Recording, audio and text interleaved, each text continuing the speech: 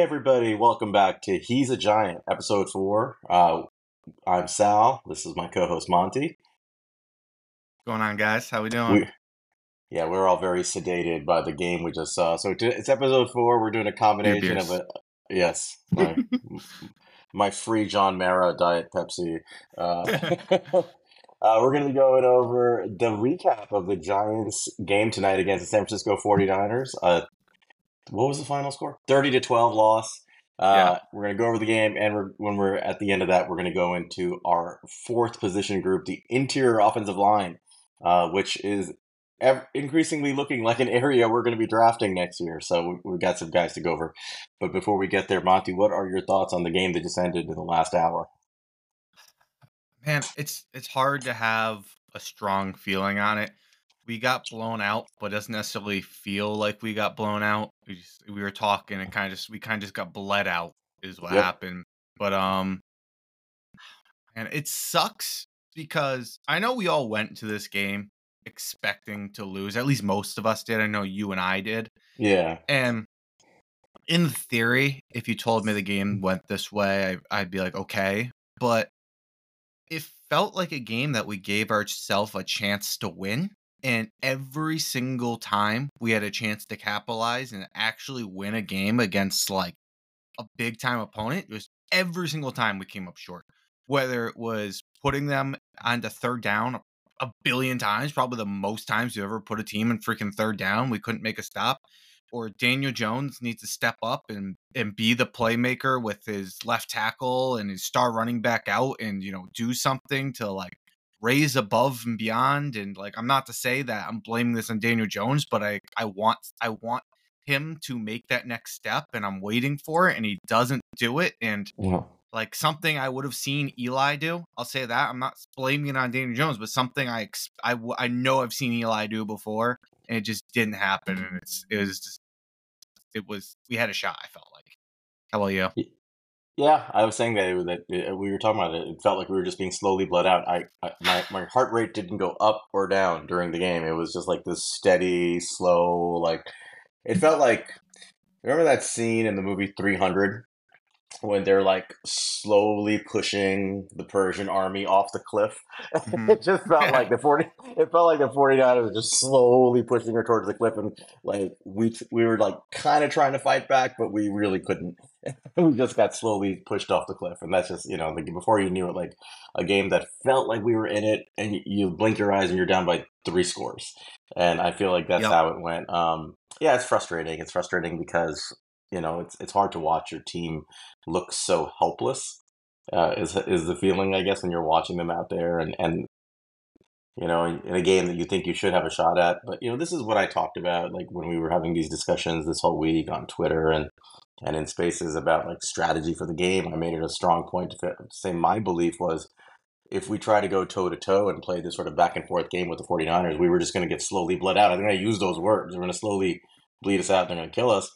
And we won't have a shot. And that's what happened. What I was kind of advocating for was, when you're facing an opponent this much better than you on paper, like clearly their roster is just infinitely better than the Giants. They're a much better Super Bowl team than the Giants. contenders. They are Super Bowl contenders, and we're pretty far from that. And that's something we have to start talking about. But but when you're facing a team like that, you can't play a standard game and expect to win. They're just going to be that much better than you. You need something unique and quirky to happen to give yourself a shot to win a game like that. And so on offense, to me, that was, even if things are not perfect, you've got to dial up some deep shots and just sling it and take chances. Look, if it ends up resulting in a pick, it ends up resulting in a pick, but you go down swinging. And who knows? Like maybe in today's NFL, you get a pass interference penalty. I mean, we saw one today, right, on a Waller pass deep. We just didn't see much of it, unfortunately. I think it was Waller. Might have been Slayton. I can't remember. No, it was Waller, I believe. Yeah. I mean, so I just expected more shots to try to like produce more explosive pass plays and get some touchdowns on the board, and they didn't do it. I don't know why they didn't do it. I mean, I was just watching the regular game feed. I didn't watch the next gen stats feed. It seemed like there were times when the offensive line wasn't great, but for the most part, it looked like it held up good enough to facing the 49ers. Right. I mean, you don't expect it to look that much better than that, against the Niners, and you should be game planning for that and having, They did a plan. right, and a plan to like counter it. But so it wasn't terrible amounts of pressure. I mean, it was a good amount of pressure, but it didn't feel like it was an overwhelming part of the game. I mean, I guess we'll get the data on this later, and maybe I'm wrong. But it was a very vanilla dink and dunk offense. Daniel Jones finished, I think, with in 32 passes with 137 yards or something like that. You know, four barely over 4 yards a an attempt. I mean, it's not to just like put blame at his feet for the way the offense played, but well, that's what the offense did. Regarding Jones, I mean, you know how I felt about this from the get go. It was not a. I was definitely in the camp of do not pay this man and bring him back. Just rebuild and move on. Not because he's bad or anything like that, but just because you're not in a position as a roster and as a team to commit to a guy like this when you have so much work to do and he needs so much help. And I think we're seeing that. I guess I don't really get too upset about Jones at this point because, like, what you said is like you're waiting for him to elevate like he did in Arizona, I guess, right? That he definitely elevated in Arizona in the second half. Um, and to that, I'll say, like, I'm not going to get mad at him for playing his game. Like, I'm being mad at Daniel Jones for being Daniel Jones is like being mad at like the sun for coming up in the East. It's just these are regular occurrences with him. He's a very conservative quarterback most of the time. He doesn't necessarily take a ton of deep shots. He doesn't throw the ball into zone and take a lot of hole shots. We saw like none of that today for the most part. He feels a little bit. He looks like he's unsteady playing in those Mm. situations. And for him to do well in that scenario, he needs a ton of help. Like he needs a really good offensive line. And today, he actually got a decent amount of help on the O line, better than I think we expected. Um, and he needs like these incredible weapons. But like he has good weapons. He has Jalen Hyatt, he has Darren Waller, he had Wandale Yeah. Robinson who made an impact. It is what it is. I mean, that's what the offense is. They didn't take a lot of shots on offense, and on defense, I expected them to. Well, I didn't expect them, but I was hoping that they could get pressure and turn the ball over because I thought we needed it. Now we had a shot at a turnover early. When on the 49ers' first drive, Brock Purdy was awful, and he threw two interception-worthy passes to my count. And the one on the last third down before the field goal, he just threw up a duck into the end zone, and Deontay Banks broke on the ball and was right. I mean, he had it. He Hmm. just I don't know if he just mistimed his jump or what he did, but that was an interception. And And and they got Kittle they got broke through. up that one that Hmm. McKinney could have had. Right. Kittle broke that one up, but this one Deontay Banks just had to go right Yeah, through his no, it arms. went right through his hand. Yeah, And you had it. yeah, and he didn't have. And if you remember, the knock on him at Maryland was he didn't have ball Yeah, he skills. hadn't had And hands.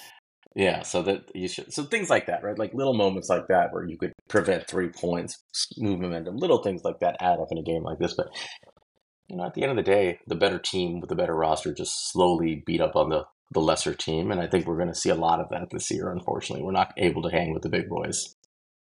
Yeah.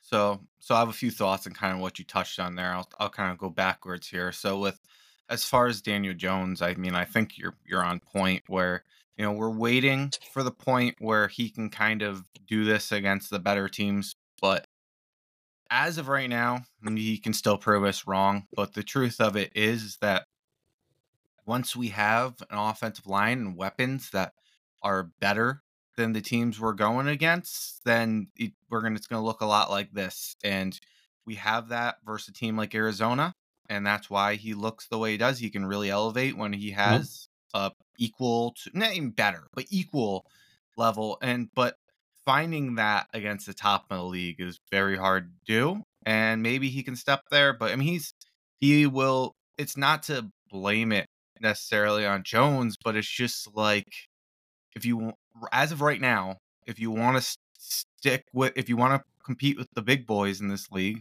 you either need to build everything up around it so he has equal competition basically across the board, or eventually you got to upgrade the quarterback. But I mean, maybe he'll impress us. Things will change. I don't know, but I'm Well, I'm not I'm not mad at Daniel Jones at all. It's just what I've seen. yeah, it is what it is with him. I Yeah. think that's the way I look at it. Then Um, Go ahead. What are your other thoughts? so the other two, one, I was saying like for the offensive line holding up. I mean, it held up, but something to keep in mind is like we didn't have a lot of like receivers necessarily out there all the time because we Yeah, always had two guys on Bosa. We always had a tight yeah, end. At one point, we had Neal, we had Bellinger, and we had Breida.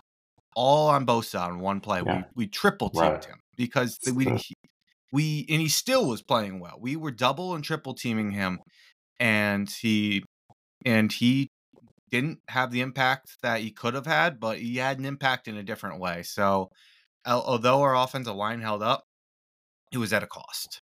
Yeah. Um, the one last thing I wanted to say, and it was with two of the explosive plays and taking shots, is I'm disappointed with what we did with Jalen Hyatt in this game, from a coaching and a QB aspect.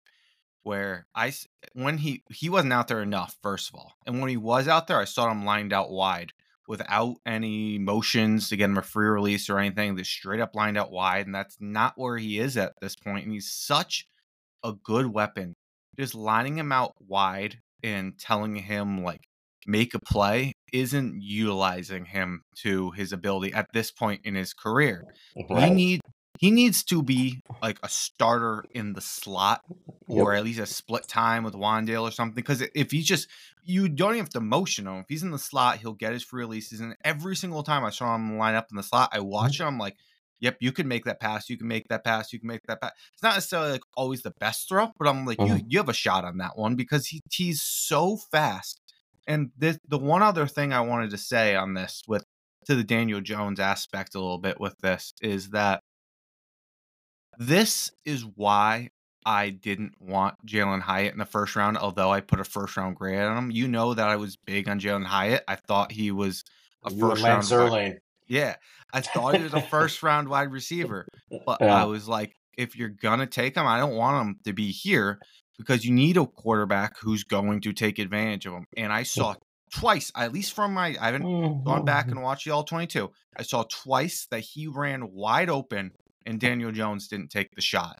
And we just don't have the type of quarterback that's going to take advantage of that when they see it. And it's only going to be a couple times a game. But when that happens, you have to take that shot, especially against a team like the 49ers. When you get that opportunity from a team that keeps everything in front of them, you have to take that shot when it opens. You have to see it and you have to take it.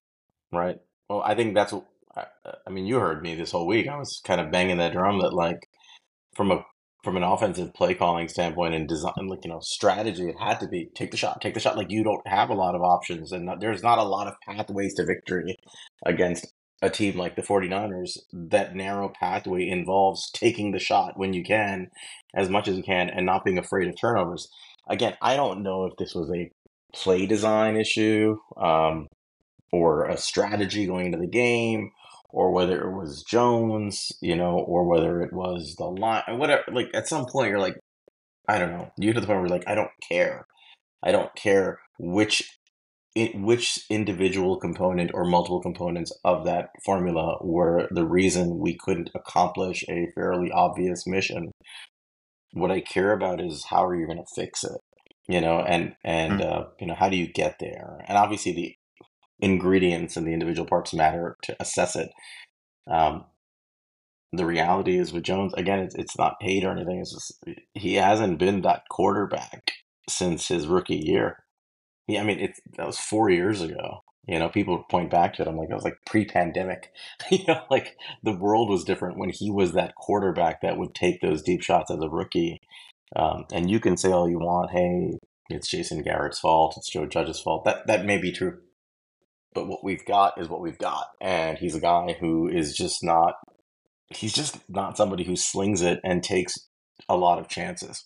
He doesn't want to put the ball in harm's way, which I guess is, it's admirable to an extent, but, not putting the ball in harm's way is not a winning formula against the better teams. And fundamentally, I think that's why we don't beat the better teams. Ultimately, when they're better than you, as you said, you have to do things to bend the curve and bring them back down to your level so you have a shot to compete. And part of that is taking shots and being really aggressive at every opportunity. If you just play a conservative game against a team that's better than you, they're just going to slowly beat you down. And that's what we see against these good defenses, like that's what they do. Um, Regarding like creating like this, you know, perfect environment around him, I mean, that's possible, but it's hard when you're paying him and he's accounting for this Yep. increasing amount of your cap. right? We didn't So have Dave Gettleman when he was a rookie, then maybe we could have done it. But right. I like put it this way. I think if this was year two, truly year two of Daniel Jones on his rookie deal, and you're assembling this, you feel good. and you feel good, like, hey, he's making progress. We're putting it together. We're gonna teach him how to like read the deeper shots as we improve a little bit of the supporting stuff around him, and we have plenty of money and we have time to do this. It's a little different when it's year five and you've already invested a huge amount of capital into him, where now it's actually so much money building up and going into the next year that it is going to impede your ability to build a roster around him. No doubt about it. I mean, second Hmm. contract quarterbacks get so much money. I don't care if you're ranking second, fifth, 10th, 12th, who cares? Like on the quarterback list, it is so much money as a percentage of the team salary cap that it is going to harm the team's ability to build around you. So something's got to give, right? Either you have to lower your cap hit somehow, or you have to play at a level that it makes up for the players you can't get because of your cap hit, and that's a road we're heading to very quickly. And know what's the issue with that is the way to lower his cap hit is restructuring him. And if he's not playing to the level They're, that they feel confident why they would want to they? move on after 2 years, then they are not going to restructure him. If they want to restructure him, if they feel good and he's the quarterback, they will restructure him and they want to restructure him this offseason. But Yeah, he has a long way to go to prove that. He I mean, had a great half against Cardinals. We need more. yeah, I think a lot of us felt like if he's playing on the cap, what is he at, like a $49 million cap hit next year or something like that? Yeah, I think um, so. 47, 49 million. We've all felt like if he's actually playing on that cap hit next year, it means he had a really bad season in 2023, It's and like they don't. Leonard it's Yeah, like it's like the Leonard Lillians. Williams. Like, Yeah. we'll just eat this, right? And they, Mhm. if that's how the season goes, that's probably what they'll do. Is they're just going to eat it, and they're going to eat the $22 million and um, you know, in dead cap in the years after that, and they'll move on. Um, but it's week three. You want to see him. He has 14 weeks left to go in the season. You want to see him become the guy that they invested in. Certainly, the book is not written on the season. Yeah. He has a chance to still win some football games and put the team in a position to compete for a playoff spot. And I don't think tonight's loss dramatically alters any of that, right? I don't think this was a win that anybody had notched up. Anybody sane, at least, had like notched up as a win. You still have a chance to go into the next game against Seattle. It's coming up. Um, and that's a real crucial game. Yeah. And if you win that game, it's at home, it's Monday night, they have 11 days off. Mhm. If you go into that game, you get a little healthier, hopefully. Hopefully, you get Andrew Thomas back at the very minimum. Maybe Ben Hopefully Bredesen Aziz, and Aziz, Edison. right. You get the reinforcements back, right? Of what's beginning to look like a line that's not horrendous, right? Mhm. It's starting to gel a little bit. If you can get a decent line and you get some of these players back, that's a pick 'em game. That's probably a tight, like down to the final possession kind of football game, the way it's shaping out. At least on paper, it should be. Yeah. And that game very well may decide who goes to the playoffs. Those are two teams that you expect to be battling for like the back end of the playoffs and the 6, 7 seeds, the Giants and the Seahawks. And it's a game that can decide their fate. If they win that game, they're in business. They really are 2-2.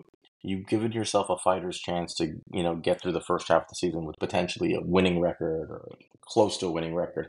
Mid at least like a 500 type record. At least you give yourself that chance. The schedule may not prove to be favorable, but you give yourself a chance. But if you lose against Seattle at home week 4 and you drop to 1-3, and then you're going on the road against Miami week 5, which is going to be a horrendous matchup for our team, and Mhm. then Buffalo Monday night in Buffalo week 6. That is a rough stretch, and you could easily see this thing spiraling downward very quickly. This is a big game coming up. They really need to win this game. And if they lose this game, I do think some of the questions we're talking about a little bit more, maybe a little bit more loosely about like what could happen, that becomes a more crystallized conversation we have to start having about the roster. Mhm. So, I mean, I think that's where we are. But like I said this on the space, and I think my fundamental, not my final, but my main view on this is if you were viewing the Giants through the proper lens of a roster that it should be and is rebuilding, and is just nowhere near ready to compete with the best teams, losses like tonight, even the loss to Dallas, they don't bother you that much because you're looking at the roster saying it's a young roster, it's developing, this is going to take time, we're finding our identity. I think where it gets tricky is like what the general manager himself sort of framed as the goal, right? Where he said something that Dave Gettleman said, surprisingly, which is we're gonna compete while we rebuild, right? Hmm. And fans love that catchphrase. They love hearing that stuff. Like you can say what you want, but they love it. They're like, yeah, we're gonna compete while we rebuild, and it's something I always push back on. It always gives me a little pause, and I'm like, wait a minute.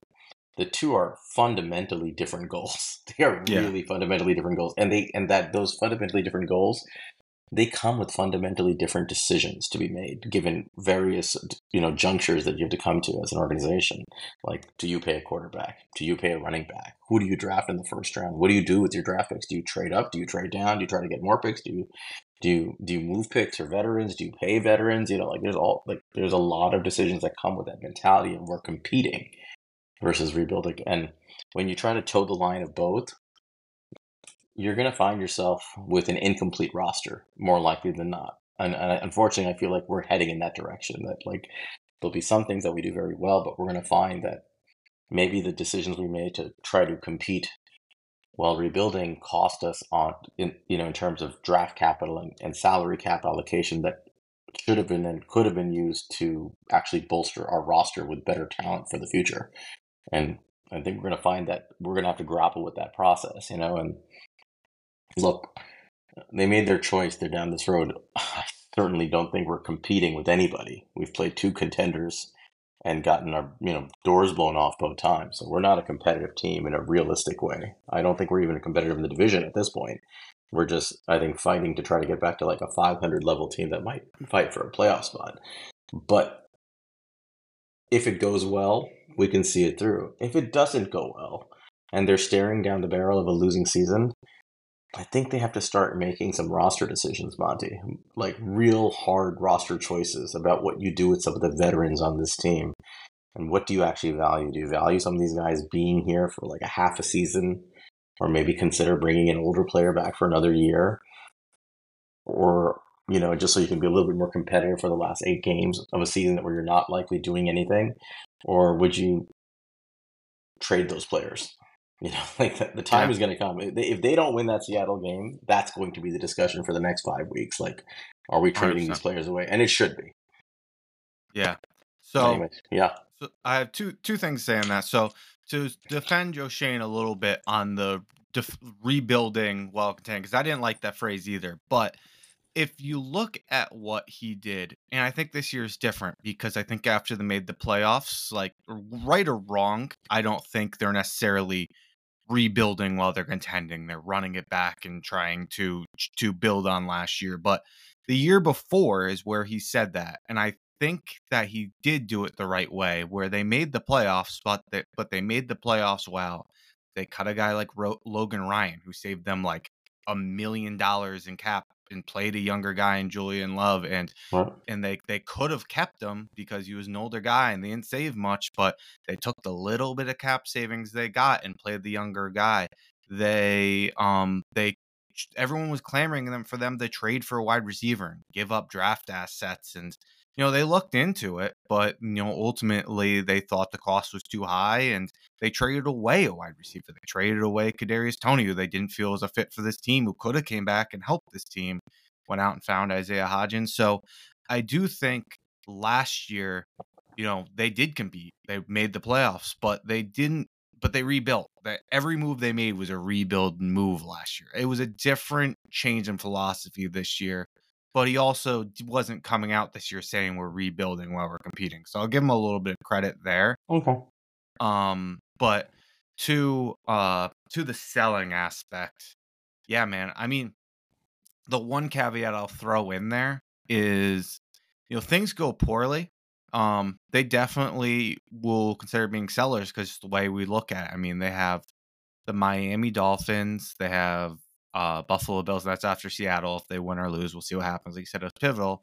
Um, Jets and Washington are both winnable games, so we'll see what happens with those. But they're not certainly not guarantees if you have a losing streak like that. But we'll see, man. I think one thing to consider with that, and Joe Shane will consider, and I'm sure he'll be smart about this. I never trusted Dave Gettleman to think this one through, but is the supplemental draft pick aspect of it. And you can go ahead and keep these guys you don't think you're getting enough and let them walk if you feel like you're getting it, but then you are strapped what you can do in free agency Right. because if you sign guys, it counteracts. You can still sign guys, but you can only do guys that have got released by teams because don't count towards the cap formula. So it's you definitely prefer to trade these guys. Like, oh, this guy might bring back a third round comp. Well, I could get a fourth round pick and know I'm getting it. And it's like probably going to be like a 15 pick difference. So let me take the guaranteed pick. That's a conversation to be had, but it's definitely part of the equation with this for sure. It is. And I guess that I think you worry more about losing comp picks if you think you're going to be a buyer in free agency. Yeah. And I think that also goes to like, what is your view of you? I mean, that's my point. Like, you have to sort of start crystallizing your view of where the roster is and the likely trajectory going into 2024 by like the midway point of this season. And I know that's hard to do, but if you're going to make decisions and you're going to try to like navigate this field, you have to decide, am I really trying? If I'm competing, if my goal is I'm truly competing, and I think that by 2024, I can put together a much cleaner roster to compete for the division, to compete for the conference or in a Super Bowl run, you're not trading people, right? You're probably re-signing them, if anything. You're trying them out to see who you want to bring back, and and you're going to try to like give they them did money. last year. Exactly, and they may do that, right? Like I said, they may find themselves in the middle of like an 8-9 win season. Like they're only 1-2. It's not like the season's over. No, they can easily go on just a winning tough streak. schedule. It's a hard schedule, but they can find themselves like putting it together and winning, and like that. That's why like we have to see it play out. If they do, I think they'll probably feel strongly, especially if the reason they do is like they're younger players that they've invested in. They're young veterans. Like those guys are coming through. If they feel like, okay, we've got a foundation that's really sturdy here. Now we can build around it properly. I do think they'll be buyers and they'll try to build a real contender around it. But if you're having a bad season this year, going into like the trade deadline, the bye week, that part of the season, the midway point, and you're not winning games, the likely reason you're not winning games is because you have foundational pieces that are not functioning properly, right? It's not, people like to say the role players are the reason that a team may not be a competitor, when they ignore the fact that foundational pieces are probably the main driver of success in those games. It's not like the role players. So if you're not being competitive against a good schedule and you're finding yourself losing a ton of games, you do have to start asking yourself, are my foundational pieces correct? Right? Do I have the right guys at the helm? And that means everybody. It's not just quarterback. It's quarterback, running back, defensive players. Fish Everybody from the head down. Well, everything from the top. And then that may affect the way you decide to handle comp picks, right? Like if you're not a buyer, you may just say I'm not paying free agents this year anyway, so I think you're worth a 4th round comp. I'm not going to trade you for a 6th round pick. I'll just take the comp. So that's the kind of decision making that may go into it. Of course, this is sort of a morbid conversation, but it's one that kicks off if you lose next week. Yeah, and because then then the lesson we're getting is we're really not competing for much at all. So there's a lot going into this. I think tonight doesn't move the needle too much, but what it did show me is we're really not able to do anything to compete against the top teams, like nothing. So you can just kind of cross them off the list for now. Yep. So we're approaching on 30 minutes here, but okay. I know we didn't touch too much on the defense. Do you have any wrap-up thoughts that you had on the defense tonight? I mean, you mentioned the big stuff. I think we did a pretty good job of getting them into third downs. Like one of the goals of a defense is get the team on offense into third down, and specifically into 3rd and long, like 3rd and 5, 3rd and 6 and greater. We did that several times. So we were really good on 1st and 2nd down. Really good. I guess we were getting gashed for a lot of run yardage, which actually got worse as the game went along. But in a lot of drives, we were doing okay against the run. Micah McFadden looked like a man possessed. He was tackling everybody, to his credit.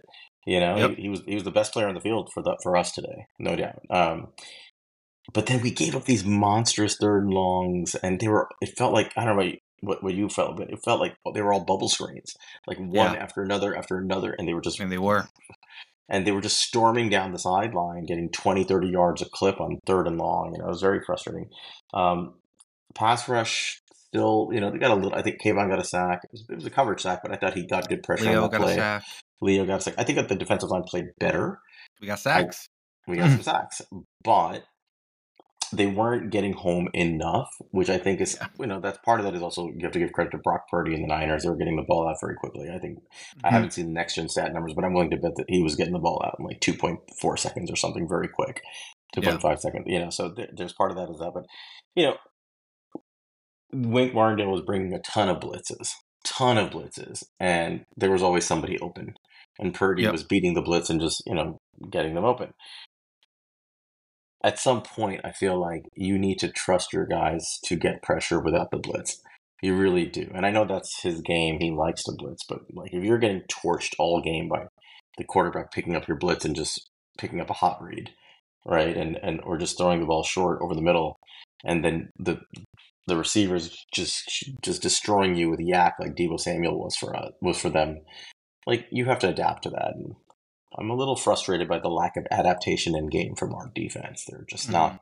There's something not clicking. But I will say this: to be consistent with what I said before the season, I felt very strongly that, and I made this point many times, that Joe Shane chose the last 2 years to invest very heavily in the offense. He invested the number 7 overall pick last year to offense, the second round pick to offense, one of the two third round picks to offense. In fact, the first of the two third round picks to offense last year. He paid Daniel Jones and Saquon Barkley a huge sum of money to bring them back. And then and our second and third round picks this year were offense, right? Our John Michael Schmitz and Joe and I. The majority of our assets and capital have gone to offense. Wink Martindale has gotten a disproportionately small amount of resources put his way to develop his defense. He did get Kayvon Thibodeau, and he did get Deontay back, and they did pay Bobby Okereke.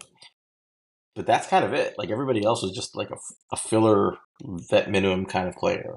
Yeah. And Top, and but they, not depth. right. And I do think that this defense is some ways away. They just need more players. I think this is the makings of a very good defense, but you need more players. You need guys to be healthy.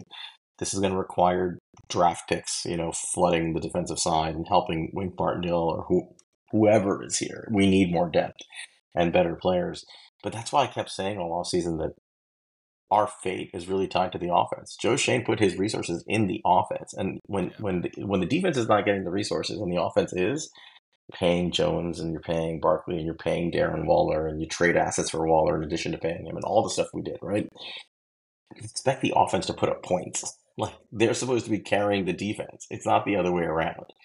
So it's frustrating to watch our defense do certain things, but at the end of the day, again, I look at this team and I say it was constructed for the offense to carry the defense or to make up gap, and we're not doing that, right? We showed up in San Francisco and our offense did basically nothing. So I Yep. mean, I think that's the problem with our defense. Honestly, is that it didn't get the resources the offense did, and the offense is not pulling its weight. Yep. Yeah. I mean I've pretty much similar comments as you. We didn't execute on third down. Getting to third down is more sustainable than just being good on third down. So that's a plus. The opposite of last year. That's what a lot of us felt nervous about is we were very good on third down last year and didn't get the third down a lot. And that was It's kind the of opposite. unsustainable. It's the Yeah. opposite now. Our tackling was horrendous. Oh God. Even Micah McFadden, who I really liked. Like I said, like week He had one, a I great thought game. Micah McFadden did well. Week two, he did terrible, and this week he did great. But I'll say sometimes when he was making those tackles, I was like, ugh, like he has like that one tackle guy, he had one hand on and just ripped the jersey. I'm like, yikes, these are like If barely tackles. the wedgie tackle, like Yeah, like exactly. I think I forgot who it was, but like the jersey knocked him. I think it was Mitchell. Like the jersey knocked him over when he got like the backlash on the jersey, like Yeah, knocked him down. Yeah, I know. We have very bad tackling, and yeah. there's some fundamental issues. There's some fundamental things about the defense that are just Mhm. poor run lanes, poor tackling. Just I hate to say it, it doesn't look well coached. You Yeah. know. And Yeah, it's a I mean, problem. Oh, I think a lot of we can go into this a lot, won't go too much into it, but I think a lot of it you can look back to with this whole team was how light of a training camp we ran, which obviously what goes into analytics and us trying to keep this team healthy and sports science, but I think it did have a negative impact on how ready this team was going into the yeah. year. So, but Yeah. yeah, the only other thing I really had was Deontay Banks going out the half. We He would never came end back, right? no, never came back. It was an arm injury, so hopefully he's okay. Fingers crossed. Yeah. But then that forced Darnay Holmes in this game. That guy stinks. That guy's He's garbage.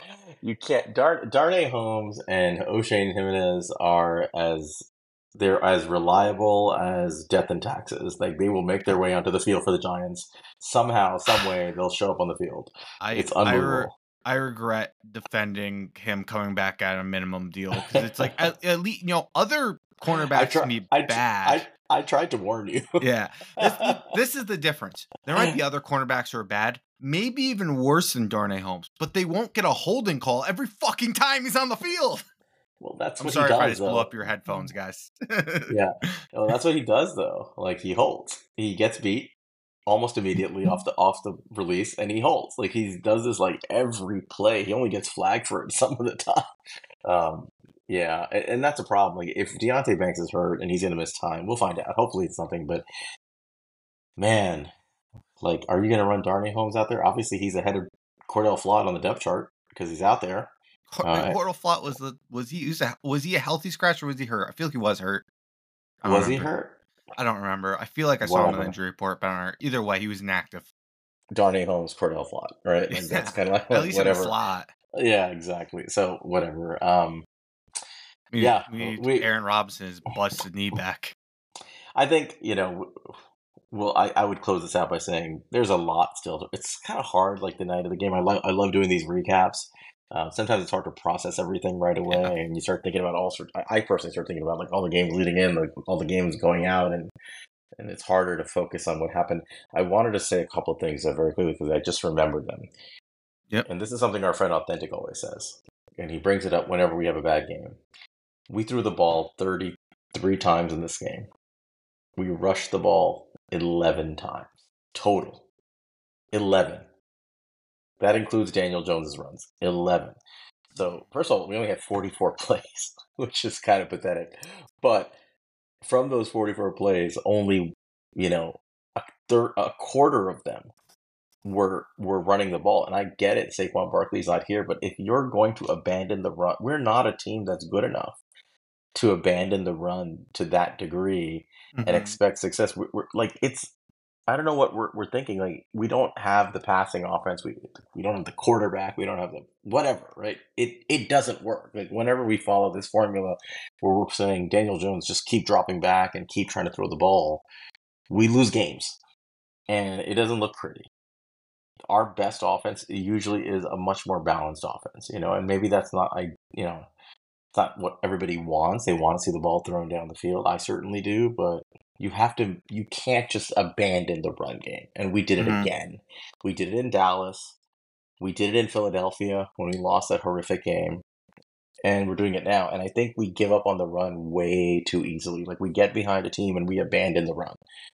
And that's just not the way to play. Like you have to keep running the rock, even when you're down by a score, even if you're down by 10 points, you got to run the rock and get control of the game, and at least gives the other team something to think about. So your passing game has a chance, and we see this week after week. When we're losing these games, we just give up on the run. I think that's something that is going to be worthy of a conversation going forward. Yep.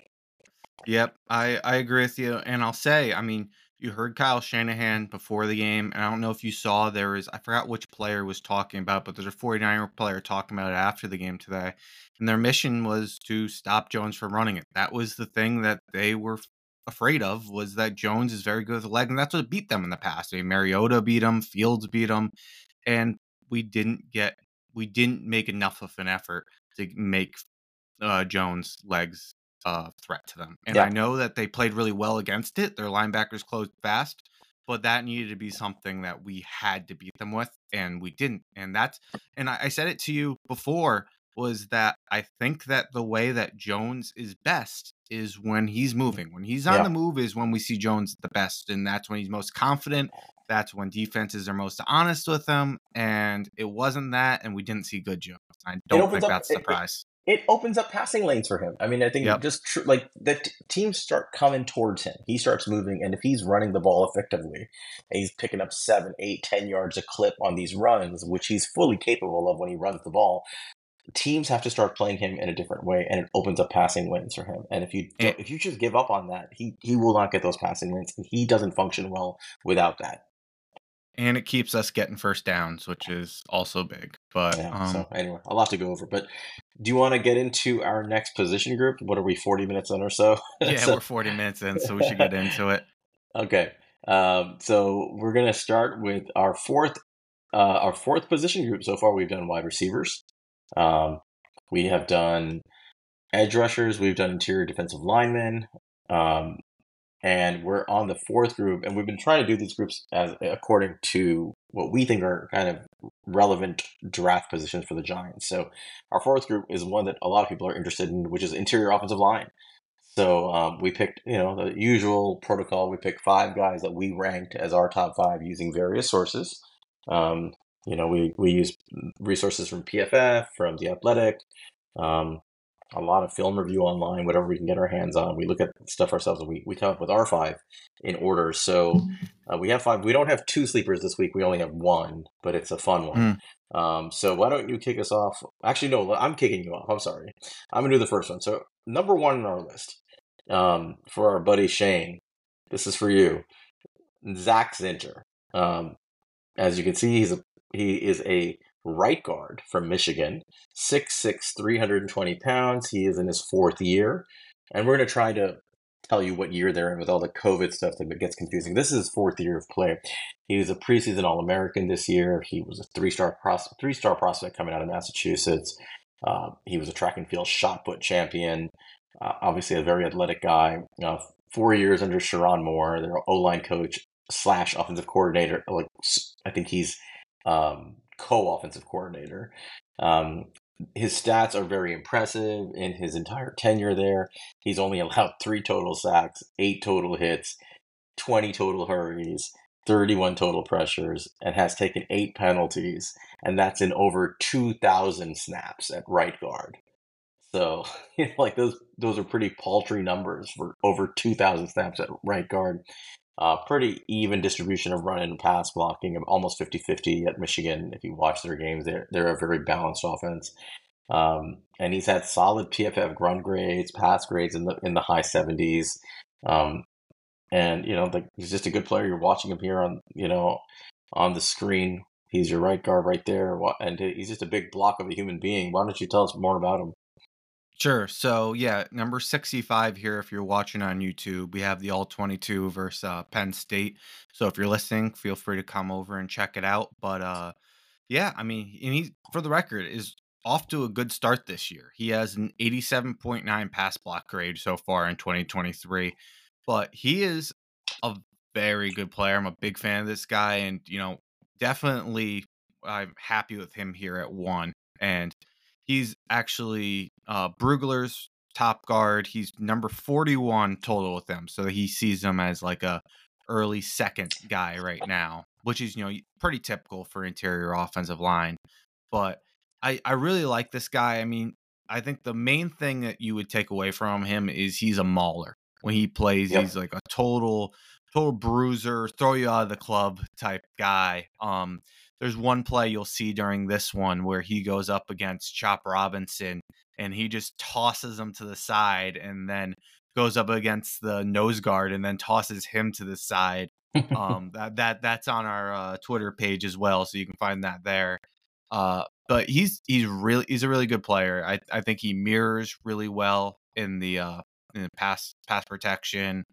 I see him constantly just burying people. He plays to the whistle, and I see him sometimes play after the whistle, plays out Yeah. of bounds. Like, he's definitely got a mean streak to him. He's got a violent punch. When you see him punch a guy, you see them get stunned, you see them get thrown off.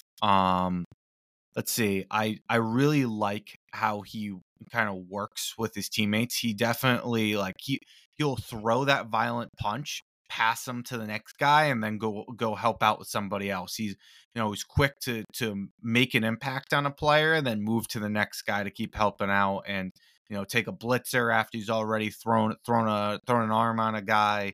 He's real cerebral when he's playing, but also very aggressive.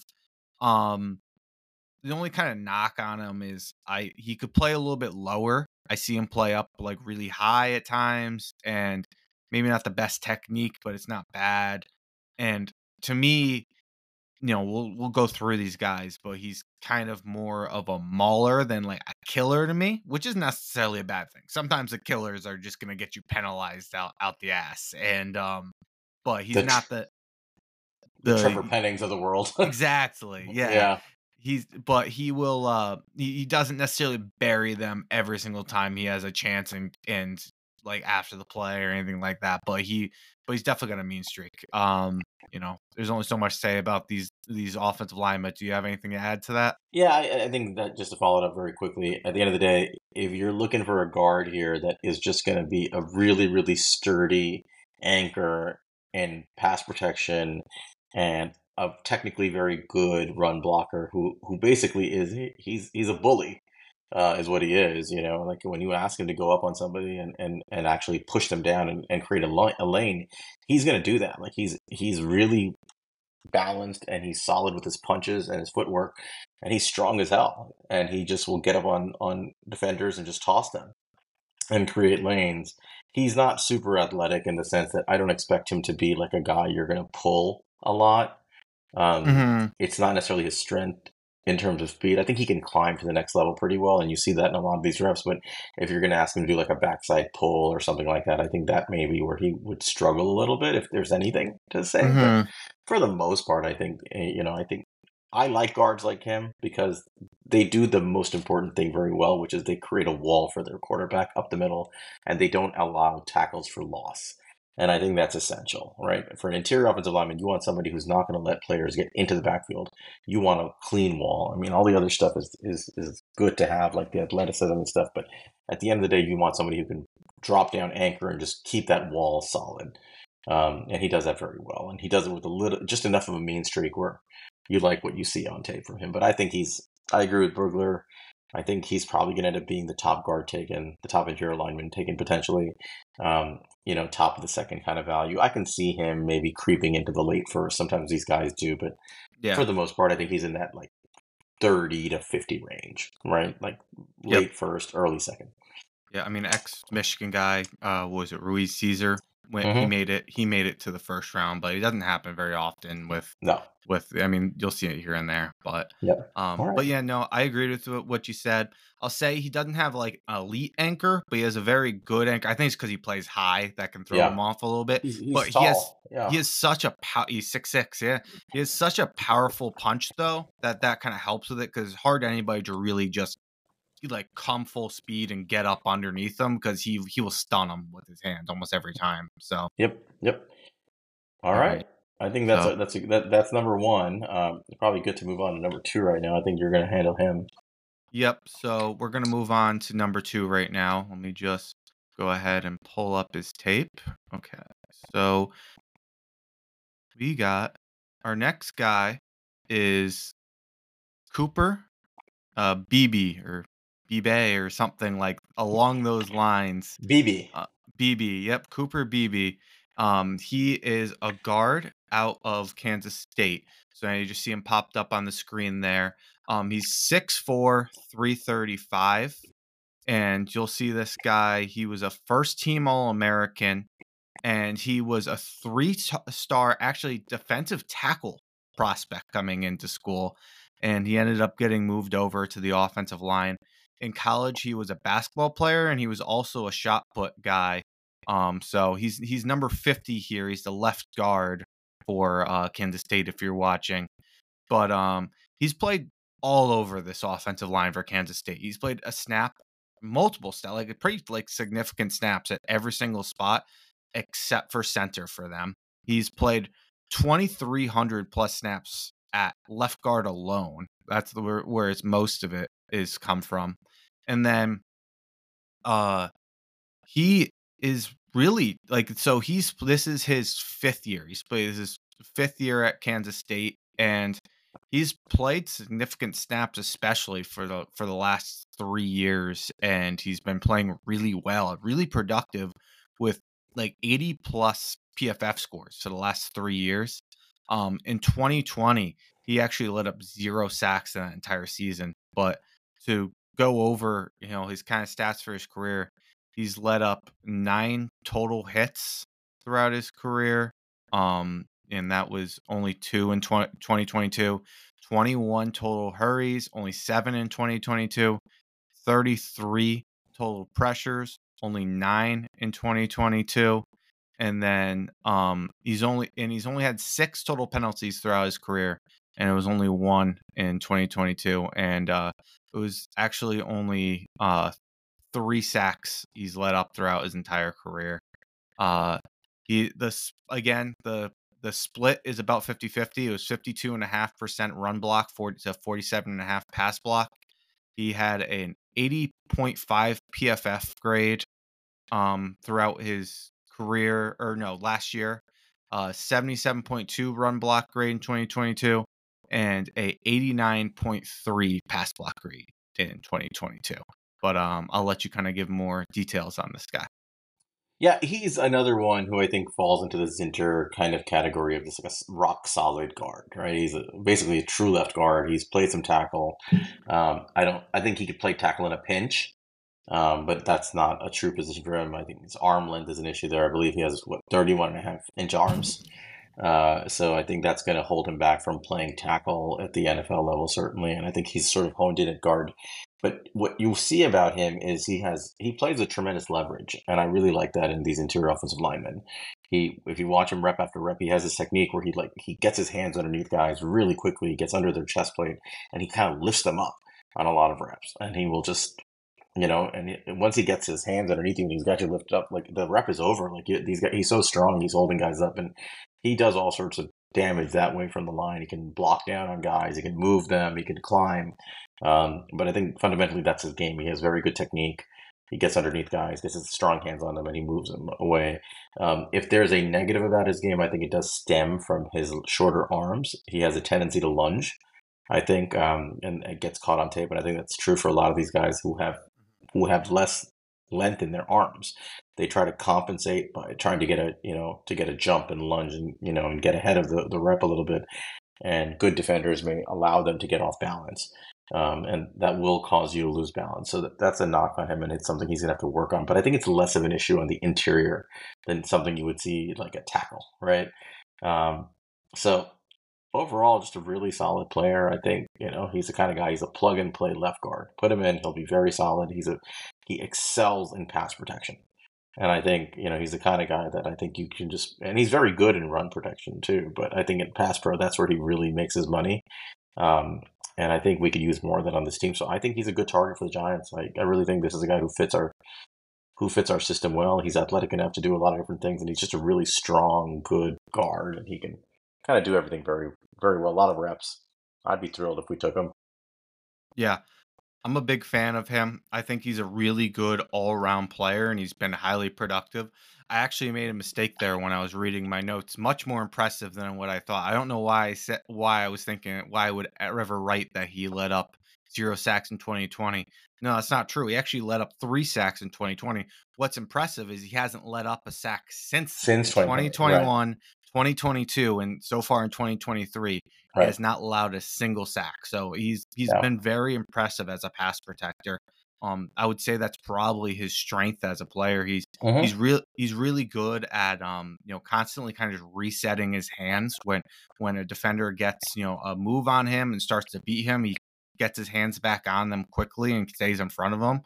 Like I said, the short arms are obviously an issue, but he's been a very aggressive player. I think all around he is going to be a very solid player in this league, and I think he's a plug and play day one starter at guard. I really like him, and he has experience. He's gonna have 5 full years of playing. Mostly left guard. I think he's a guy who comes right in and plays. So He's a good target. I think he's also a day two pick on the in the draft, whether he's a second round pick or I think he's going to have a second round grade on him at the end of the day.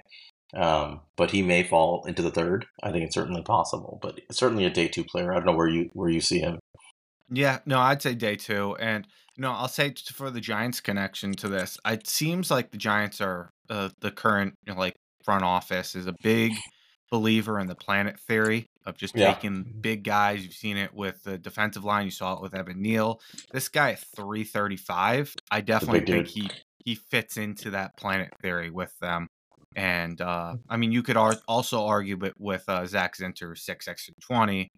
He's a little bit of a you know taller and a little bit more lean than those other guys. But I mean, granted, you could argument with Neil there too. But I think he's the guy who would fit in with what they're looking for. But yeah, no, I think we nailed it with him. All right. Let's move on to number three on our list. And this is a guy that I think we're both very excited about as a Yep. prospect that not only would potentially be in the range where we would hope the Giants consider taking a player, but one that fits what look like are going to be our needs to a T. And that is Troy Fautanu from Washington. He's another fourth year player, 6'4", 317 pounds, a real athlete. He was a four-star recruit, came out as a guard out of high school, but he also played high school volleyball. He's taken over 1,300 snaps, mostly at left tackle. He's definitely played some left guard as well, but he's mostly played left tackle at Washington. So the majority of those 1,300 snaps came on the outside. If you guys watch a lot of Washington games, they're a very pass-heavy offense. So he actually has his snap breakdown is only 37% in run blocking and 63% pass blocking. That's a function of the offense over there, the high-powered, highly productive offense with Michael Penix and Romeo Dunes and McMillan and all the other guys. Solid grades all around. Just a very, very well-rounded tackle guard prospect. He plays the game very well. He has 34-inch arms. He has the measurables. He has the athleticism. He can play tackle. He projects maybe a little bit more as a guard which a lot of these tackles do when he gets to the NFL level. I think that has to do with certain technique issues and oversetting and things like that. But fundamentally, he's held up well at tackle. I think he's one of those guys who falls into the category of like, if you play him at tackle, he can probably play tackle, right? And he might be a good Hmm. one. But if you play him at guard, he might be a better player there. So, but a Yeah. versatile player. So, but what are your thoughts on him? Sure. So I'll go ahead and just hit on some of the PFF numbers and other stats for him first. So he had a 77.9 PFF grade in 2022, a 74.9 run block grade, and a 79.2 pass block grade. And he actually is at a 91.2 pass block grade throughout 2023 so far. So really good elite start for him there. Um, in addition, he's only allowed one sack throughout his career at Washington. It was in 2021, but he has not allowed a sack since then. He's only allowed 2 hits in his career at Washington.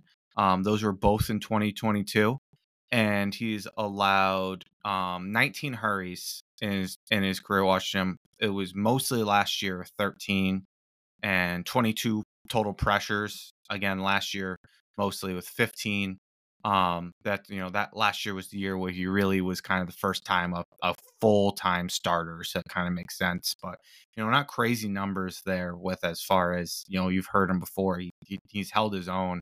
And then he had 12 penalties so far in his career, 8 of them last year. That is kind of high. That's a little bit worrisome for the 8 penalties in a year. But I think you nailed it where you kind of led into it. This is a guy we're both big fans of, and there's a reason for that where we think it's a good fit for the Giants is, Sal and I have discussed this, and we think the best move for the Giants might be to go after a guy who could be a tackle or potentially a guard. One of these guys that's a tackle that's best seen to move inside. The high-end examples of that, you might think of a Peter Skoronski, you might think of a Rashawn Slater, you may think of Tristan Wirf. Obviously, it all worked out for these guys. We're not saying – I honestly really don't think this guy is going to be successful outside of the tackle, but who knows? He's a very high-end player, and the idea with this is between Ezeudu who had some tackle experience, Evan Neal, who we drafted to be a tackle, but also had guard experience. And between if we drafted this guy, it would give you a chance to, have three guys who could kind of give you a shot at finding the best person for that right tackle position. And the following two could give you a shot at guard. But, I do really like him. I think the biggest plus about this guy that I really like about him is if you watch him, he plays, and he's left tackle here. He plays with such good pad level, and he plays with a wide base, and it naturally that results in him anchoring down so well. He does Yep. not get shoved back because of how much leverage he plays with and how big he is. And I think that's where he would step in at guard really well because he his only issues that we really run into are kind of exclusive to playing tackle. Do Right. you want to go into those issues a little bit? I think the main was, like I mentioned a little earlier, he Yeah. oversets, right? Yeah. He oversets to try to prevent the edge rush, and he gets beat to the inside a little bit, and he doesn't have a good way to recover when he's oversetting. But I think that's a function of some functional athleticism, in recovery, which is just you'll run into that if you're oversetting as a tackle, but as a guard, there's Yeah. just much less room to cover. It's not as much of an issue. You can anchor down and you can cheat more, and you're not going to let people get by you that easily, right? And Mhm. so I think his weakness is one that is easily corrected with a move to guard, if you want to call it a weakness. Yeah. But at the end of the day, I think what you said is spot on. Like, look, the Giants have allocated a major asset in Evan Neal, and right now, even though there's some signs of life in how the way he's looked the last couple of games, like he's at least showing that he could looks like a little bit more functional. There's a decent chance that by the end of this year, he's not the right tackle answer, right? And we're hopeful that Josh Azudu steps up as he has at left tackle and can actually be some competition at right tackle. What are you going to do if you're the Giants if you're not sure Evan Neal is the guy? Are you going to invest another day one pick at a tackle? I think that would be I wouldn't. insanity. No, I wouldn't either. I think or are you going to pay like 18 to $20 million for a right tackle? I wouldn't do that either. So what are your solutions? It's either find someone internally or you draft somebody like this, right? Somebody who's like Mhm. a mid day two, maybe early day three type guy who can play with flexibility, both tackle and guard, who maybe projects better as a guard, but knows how to play tackle. And another example of this in the NFL right now is a guy I liked a lot coming out in the 2022 draft, which was Zach Tom out of Wake Mhm. Forest. Remember him? So Zach Tom, Yep. when he was interesting, he played both center and offensive tackle at Wake Forest. And there were reps of him at left tackle dominating some of the best edge rushers in the country. Like, there's one game against Jermaine Johnson at Florida State where he completely dominated him. And Jermaine Johnson was a first round pick. And he's looking good in the NFL so far. But he projected more as an interior lineman because he had that center versatility, and people thought that he just wouldn't have the athleticism or the athletic. The measurables to last at tackle in the NFL. But guess what? Last year he played every position on the line, every single one for the Packers, and now he's their starting right tackle. And I think as of last week, he was like the third highest ranked tackle in the NFL or something. So, or third highest lineman in terms of PFF rating, at least. He's been really solid at right tackle. So, it's okay to take a swing on these guys in the mid rounds. And even if somebody says in projections, like, oh, I think they're more of a guard, you don't know. Like, they could get to the NFL level, and with coaching and development, they may actually be tackles. At minimum, you have a guy who's flexible. And I think that's what we should be aiming for. So I don't want necessarily just a pure guard or just a pure tackle. At this point, I kind of want guys who can handle the positions with a little bit more versatility, at least for the tackle position. Yeah. And that's what I'm looking for. But I don't know if you have any more thoughts before we move on to the next guy. Yeah, no. I mean, the only other thing I really had was, the one question I have heard of him is arm length, but according to Brugler, he has 34 and 3/4 inch arms, which is huge. That's a very long arm. So Yeah. if that's true, that's not going to be an issue with him. I think the main thing you're going to be looking for is we'll see how this guy tests at the combine Yep. because if you test at the combine really well, like a guy like Tristan Wirfs, who people saw only as a guard, because he had the same issues that we're saying here. He Mm-hmm. overset and got beat inside, but then he tested off the charts, and people were like, No, he has the athleticism to do that. Like he'll figure it out, and he can overset and get back inside because he has the type of athleticism to do it. He just needs to work on it a little bit. So, ultimately that will be a big decider on if people think he could play tackle. I think he was a guard coming out. I can't remember if you mentioned that, but he was a guard coming out of high Yep. school. So Yeah. and they moved him tackle. So yeah, I don't know. Should be interesting. Definitely a guy I'm interested in. I think a really good fit for the Giants because I don't think it makes a lot of sense to draft interior offensive lineman round 2 with all the needs we have. But if the guy Hmm. has versatility, who can potentially play tackle, it makes a lot more sense, I think. But Absolutely. that's about Yeah. it. So Yeah. No, I um, agree. Interesting one to pay attention to. And right now I think he's more of like a date. He's like a round 3 type guy right now, but we'll see if he climbs up the charts. Um, yep, you want to handle the number 4 on our list here? yep. So I'm gonna pull that one up and let's see. So uh, ahead and get it. Okay. So we have Donovan Jackson, and he is the left guard, as you can see here, number 74 from Ohio State. He's 6'4", 320 pounds. He was a 5-star recruit. He was, a very common theme as we're talking about all those Ohio State guys, but Yeah. he was a number 1 guard in his recruiting class. He's mostly been a left guard so far. He's played some right guard and some right tackle, but 93% of his reps have been a left guard, so mostly a left guard. 1,100 plus total reps so far. So, good amount of reps, not overwhelming like some of these guys, but a good amount of reps. He's a little bit younger. He's only a third year guy. Some of these guys are up the fifth year. 47% run blocks, 53% pass blocks. His 2022 PFF grades are 76.7 total grade, 80.1 run blocking grade, and a horrendous 60.7 pass blocking grade last year. And that will show up on tape. He's up to a 79 over his first couple games here. So, worth considering at pass block, but I think this year is going to be important for him. We'll go into that a little bit more. As far as his stats go, he has 2 total sacks, both in 2022, 2 total hits, both in 2022, 12 total hurries, 9 2022, 3 this year, and then 16 total pressures, 13 in 2022 and 3 this year. So, and then he has 6 penalties. He had 2 as a freshman and 4 last year, none so far this year. But how about you tell them a little bit more about him outside the stats? Yeah, this is a guy that neither one of us really loves a lot. No. And the reason is he is supremely talented as an athlete, but it doesn't translate on the film. Like, he's a very athletic, quick guard, but he doesn't necessarily get to his blocks very well. He has a poor anchor at times. He can be overpowered at times. He doesn't display the strength you think he should based on his profile.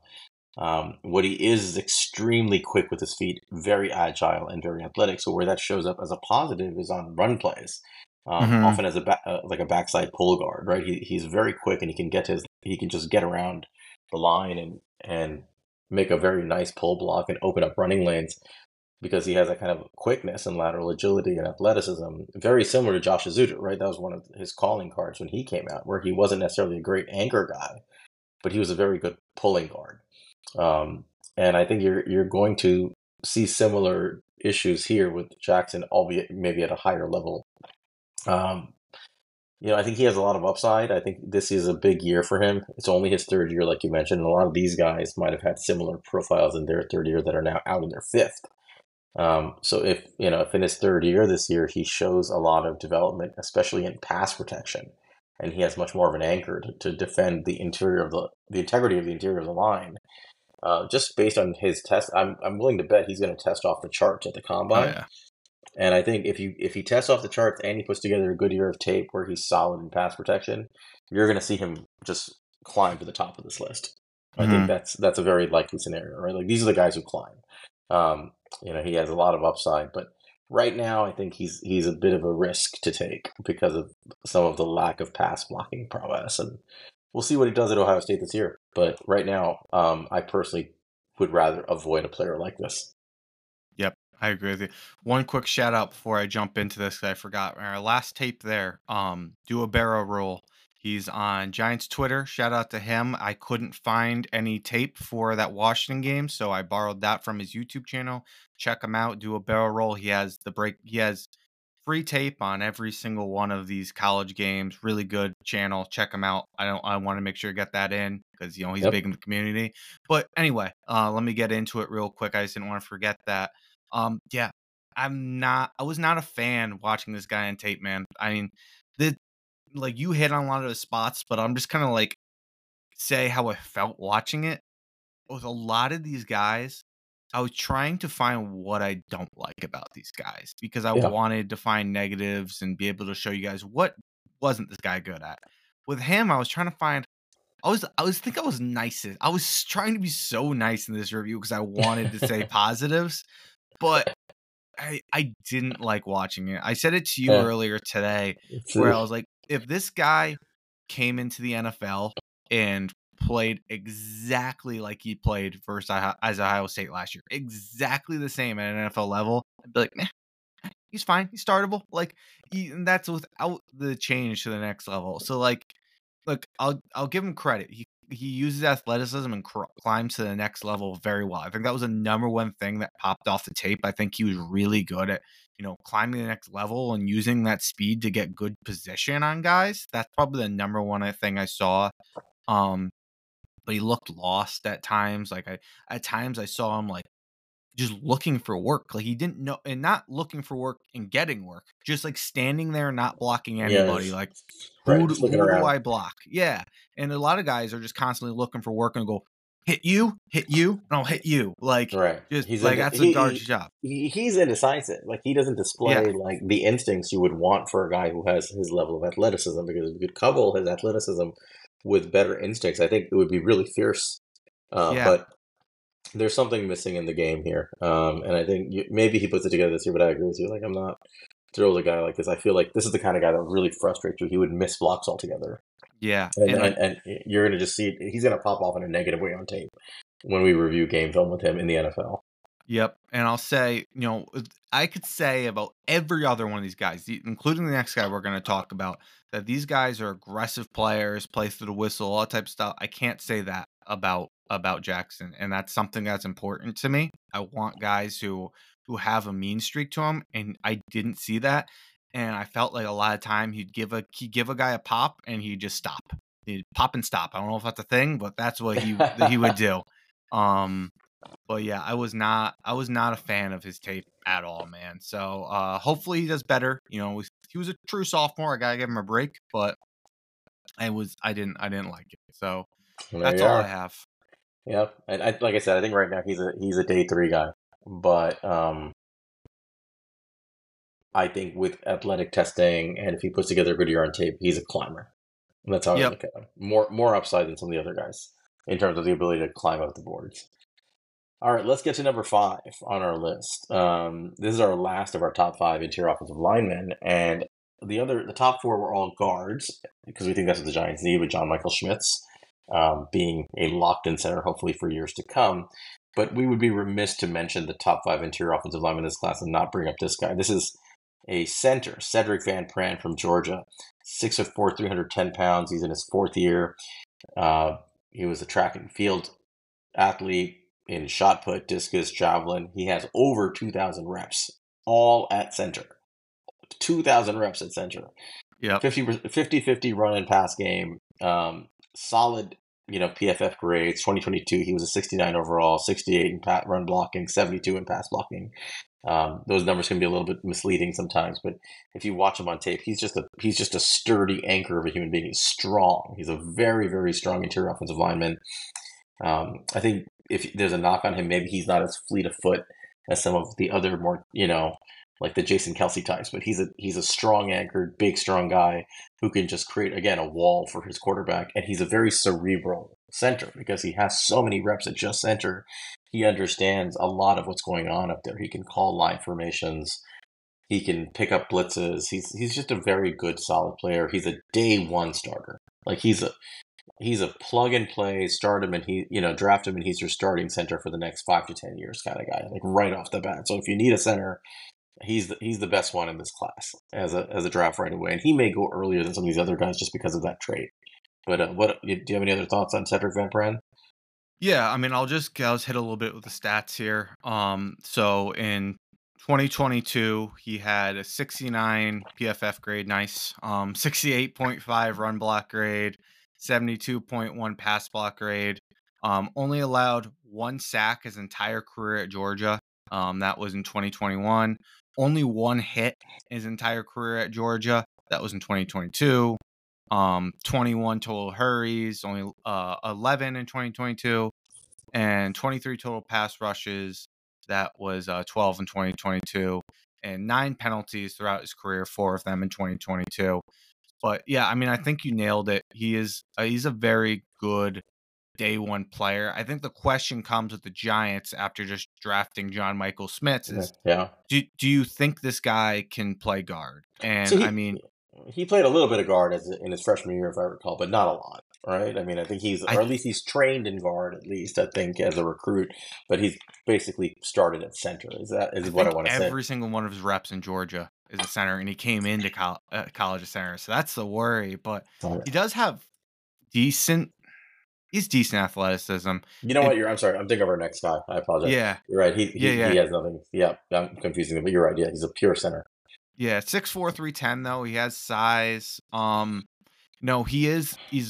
But yeah, I mean, he's a very competitive player. He's so cerebral. Like I mentioned that earlier, but for him as a center, I mean, if It's anybody's listening to essential. this who's not a Giants fan who's just looking for a center, he is so smart. You can see him calling out to his offensive linemen around him. He's communicating.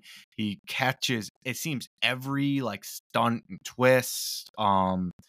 See, he plays to the whistle.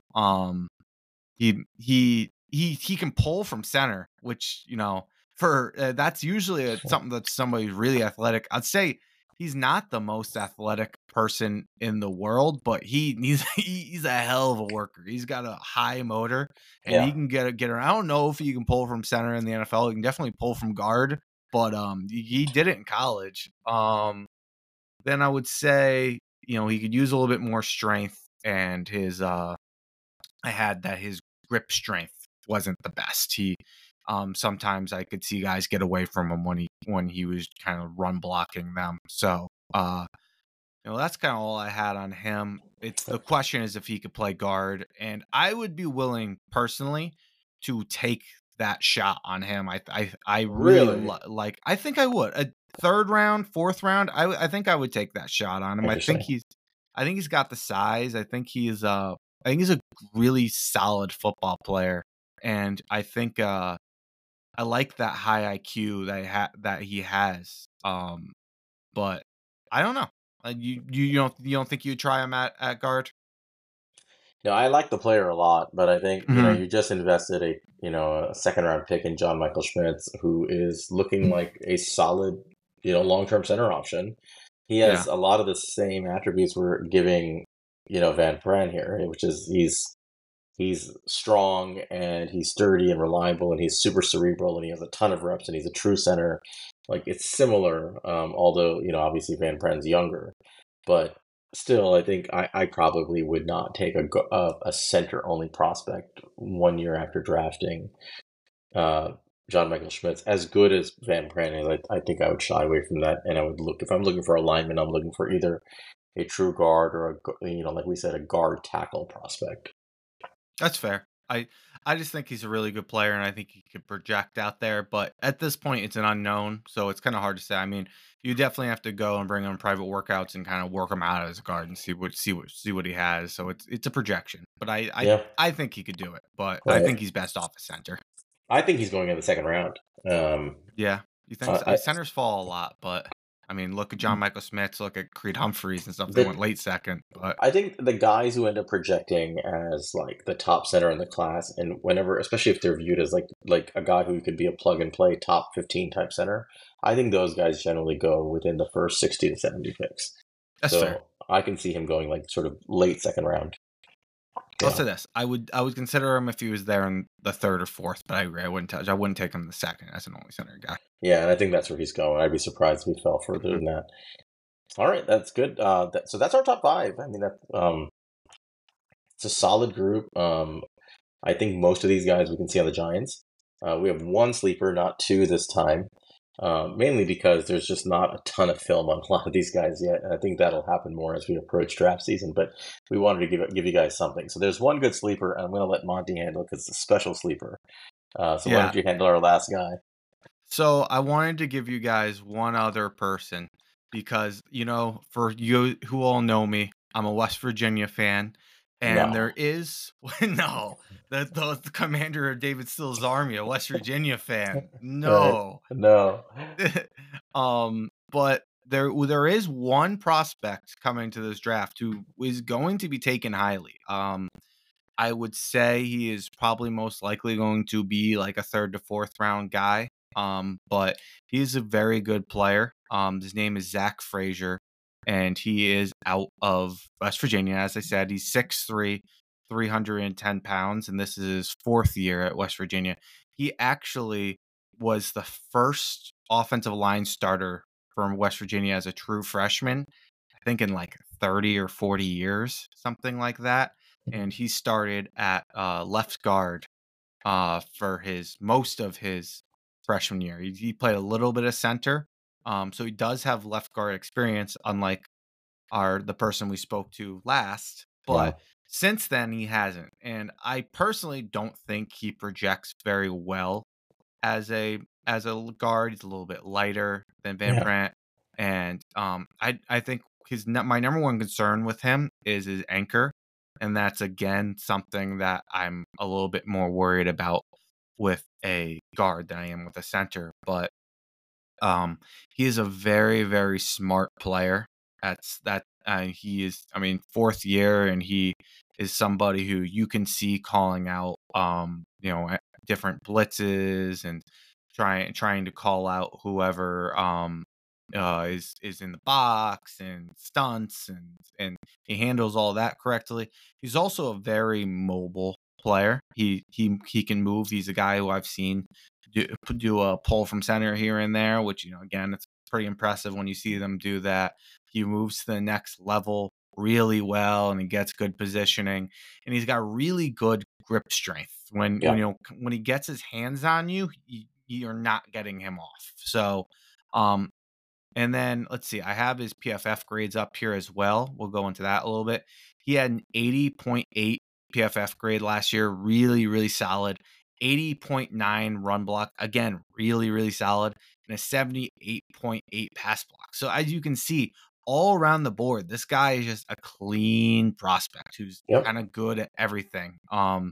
And last year we'll go into, he did allow 3 sacks last year, so that's, not the best. 2 hits, 7 hurries, and 12 pressures, and had 6 penalties. So, those don't come up as great, but, PFF, he did really well in their scoring system, which essentially is just how many times he had positively graded plays opposed to negatively graded plays. And for the most part, he was positive more than he was negative, which is kind of what you see when you watch him. We don't have any tape up on him right now just because he was kind of an honorable mention guy we wanted to throw in here. He's probably not a fit for the Giants, but maybe there's a idea where they think he's a fit at left guard. I personally think he's a center in the NFL, Yeah. and the anchor is going to be the biggest concern with him. But I think that's really my only concern with him overall is But the anchor. I think he's a really solid player all around otherwise. yeah, you got all of it. I mean, he's a good player, and he's a plug and play, another plug and play center, right? And I Yep. think that's kind of what he is. And I do think he could play some guard in the NFL, but I think you're right. I think when you're facing bigger, stronger NFL sized interior defensive linemen, he's gonna get knocked off his block very easily. Because his anchor is just not as sturdy as some of these other guys. But as a center, I think he has good leverage. He's smart. Hmm. He's cerebral. He understands the position very well. He's going to be very good in it. And like the PFF grades, people, you can take it for what it's worth. But ultimately, when you see consistently strong grades like that, it tells you the person knows what they're doing and they're winning rep after rep after rep Yeah, after he's a rep. technician. Right. And so I like technicians at center. I like Yeah. technicians who are smart and understand you need that at center. Like Hmm. maybe guard is kind of maybe where you want your mauler, right? That's where you want your guy who's going to toss people and Yep. push people Which he back. isn't. Right. But I think at center, he's a really strong prospect. So he's another guy, like, I don't know, like, I think I agree with you. Like, third, fourth round is probably where he's going. I would guess sometimes guys like this, like, you think they're worth a third round, fourth round pick. And when they're viewed as just true centers without versatility, you see them slide. We saw it with Hmm. Olatimi from Michigan last year when I think in the Yeah. fifth round. So I That's could what I kind easily of meant see, with Van Prent. yeah. And although I think Van Pren's going to be viewed higher. I think he's going to be viewed as Yeah. like the John Michael Schmitz of this class, and will probably be like a top 70 pick. But who knows? But I think Frazier's a solid prospect. Somebody's going to get a good center when they take him. That's how I look at it. Yeah. I agree.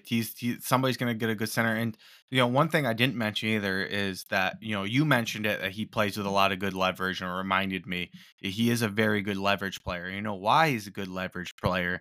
And it's not something we've said about these other offensive linemen, which I love to say about him, but we haven't gotten to. Yeah. He's a wrestler, Yep. and you love wrestlers because it's all about leverage.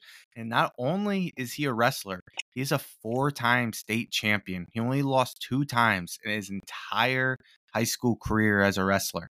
He is a hell of a wrestler. That's the Tyler Linderbaum type thing, the Yeah. Tristan Wirfs. That's a very good thing in an offensive lineman, and that's something that NFL scouts are gonna love. I promise you that. They're gonna talk about that on draft day. And I think that sometimes, and this is more of a discussion as we look at more players, we talk about things like anchor, which really I think when draft prospects look at guys who review draft prospects look at anchor, I think they focus a lot on size, right? Like size and can you plop down and do you look like you have an anchor as opposed to are you someone who's just sturdy and not getting pushed Mhm. backwards? Yep. Because sometimes I really wonder when we hear about these prospects and people say, "Oh, I don't like their anchor," but when you watch the player, they're winning rep after rep and they're looking sturdy. And a lot of times it's because they have leverage and they maybe get pushed back a little bit, but they're not letting their block go and they're keeping the pocket clean for the quarterback. That's kind of what you see with Frazier, right? And I think that's what the wrestlers do. The wrestlers are not they'll get pushed back. They'll lose a little bit of ground, but they won't let go. Like they're latched on to people and Yeah. they use leverage to their advantage. So they definitely they punch above their weight, Yeah. as wrestlers. They won't lose a lot of reps, but when they do, it looks way worse than somebody who does have that strong lower body and that anchor, but he doesn't get put in that situation very often because he plays so technically sound and with such good leverage. Yep. All right. I think that's our six, right? That's so not Yep. seven. We had six. So I think that's pretty good for interior offensive line because we Yeah. decided to split interior offensive line from offensive tackle. We'll be doing that soon. But we wanted to give you guys that. I think this is an area where the Giants are definitely going to be looking, unfortunately. Again, we're going to be Yep. looking for a guard. So we'll see. And like I said, I think our preference is find somebody with tackle and guard versatility. I think that's a really coveted trait, and we should look at that. And those guys are not usually first round picks; they're day two, day three guys. And Hmm. I think that's where we've got to be targeting somebody, and I hope we do that. And that's irrespective of what happens to Evan Neal. Evan Neal, if he turns it around completely the rest of the season, and he locks down, and he looks like the right tackle of the future, you still need a guy you can trust who can play with some flexibility behind him, right? And behind Andrew Thomas and play some guard. And I think if you're going to go with Josh Azudu, you probably need another guy just like Josh Azudu who can play both positions. So something to look at. Anyway, Yep. that's it for the review of our players this week. Like once again, thanks everybody for the support, for the views. Please like, subscribe. We're going to put together this series. We're going to go through all 11 position groups and hopefully have a large database of players you guys can tap into, especially Yep. as we approach draft season. But for those of you who are sticking with us and watching these, we appreciate it. Um, I haven't even looked at the college football schedule for next week. I'll be honest because I was so focused on the Giants game. Yeah, I didn't either. Yeah, so we'll just watch some college football, guys. Yeah. But figure it out on Saturday. But Yeah. I think going into we have a weekend where we don't have a Giants game now that we're done, and we have a long stretch of 11 days without a game, so we're gonna have a lot to talk about the Giants and coming up with Seattle game and guys getting healthy, and there's a lot to discuss. But thank you guys as always. I think I'll close it out here, unless you have any closing words, Monty. Nope, that's all I got, man. Thank you guys for watching, and we'll see you Yeah, next week. make sure you follow us. Follow me at Queens_guy, and follow Monty at Monte Cristo, spelled at MONTECRI5TO. Reach out to us on Twitter, DM us. We're gonna post a lot of these clips online on He's a Giant Pod, and we'll certainly be retweeting those. And interact with us, please. Let us know what you think. If you have any ideas, suggestions, reach out to us. But again, we appreciate all your support. Like, subscribe, and we'll see you guys next week. See you next week.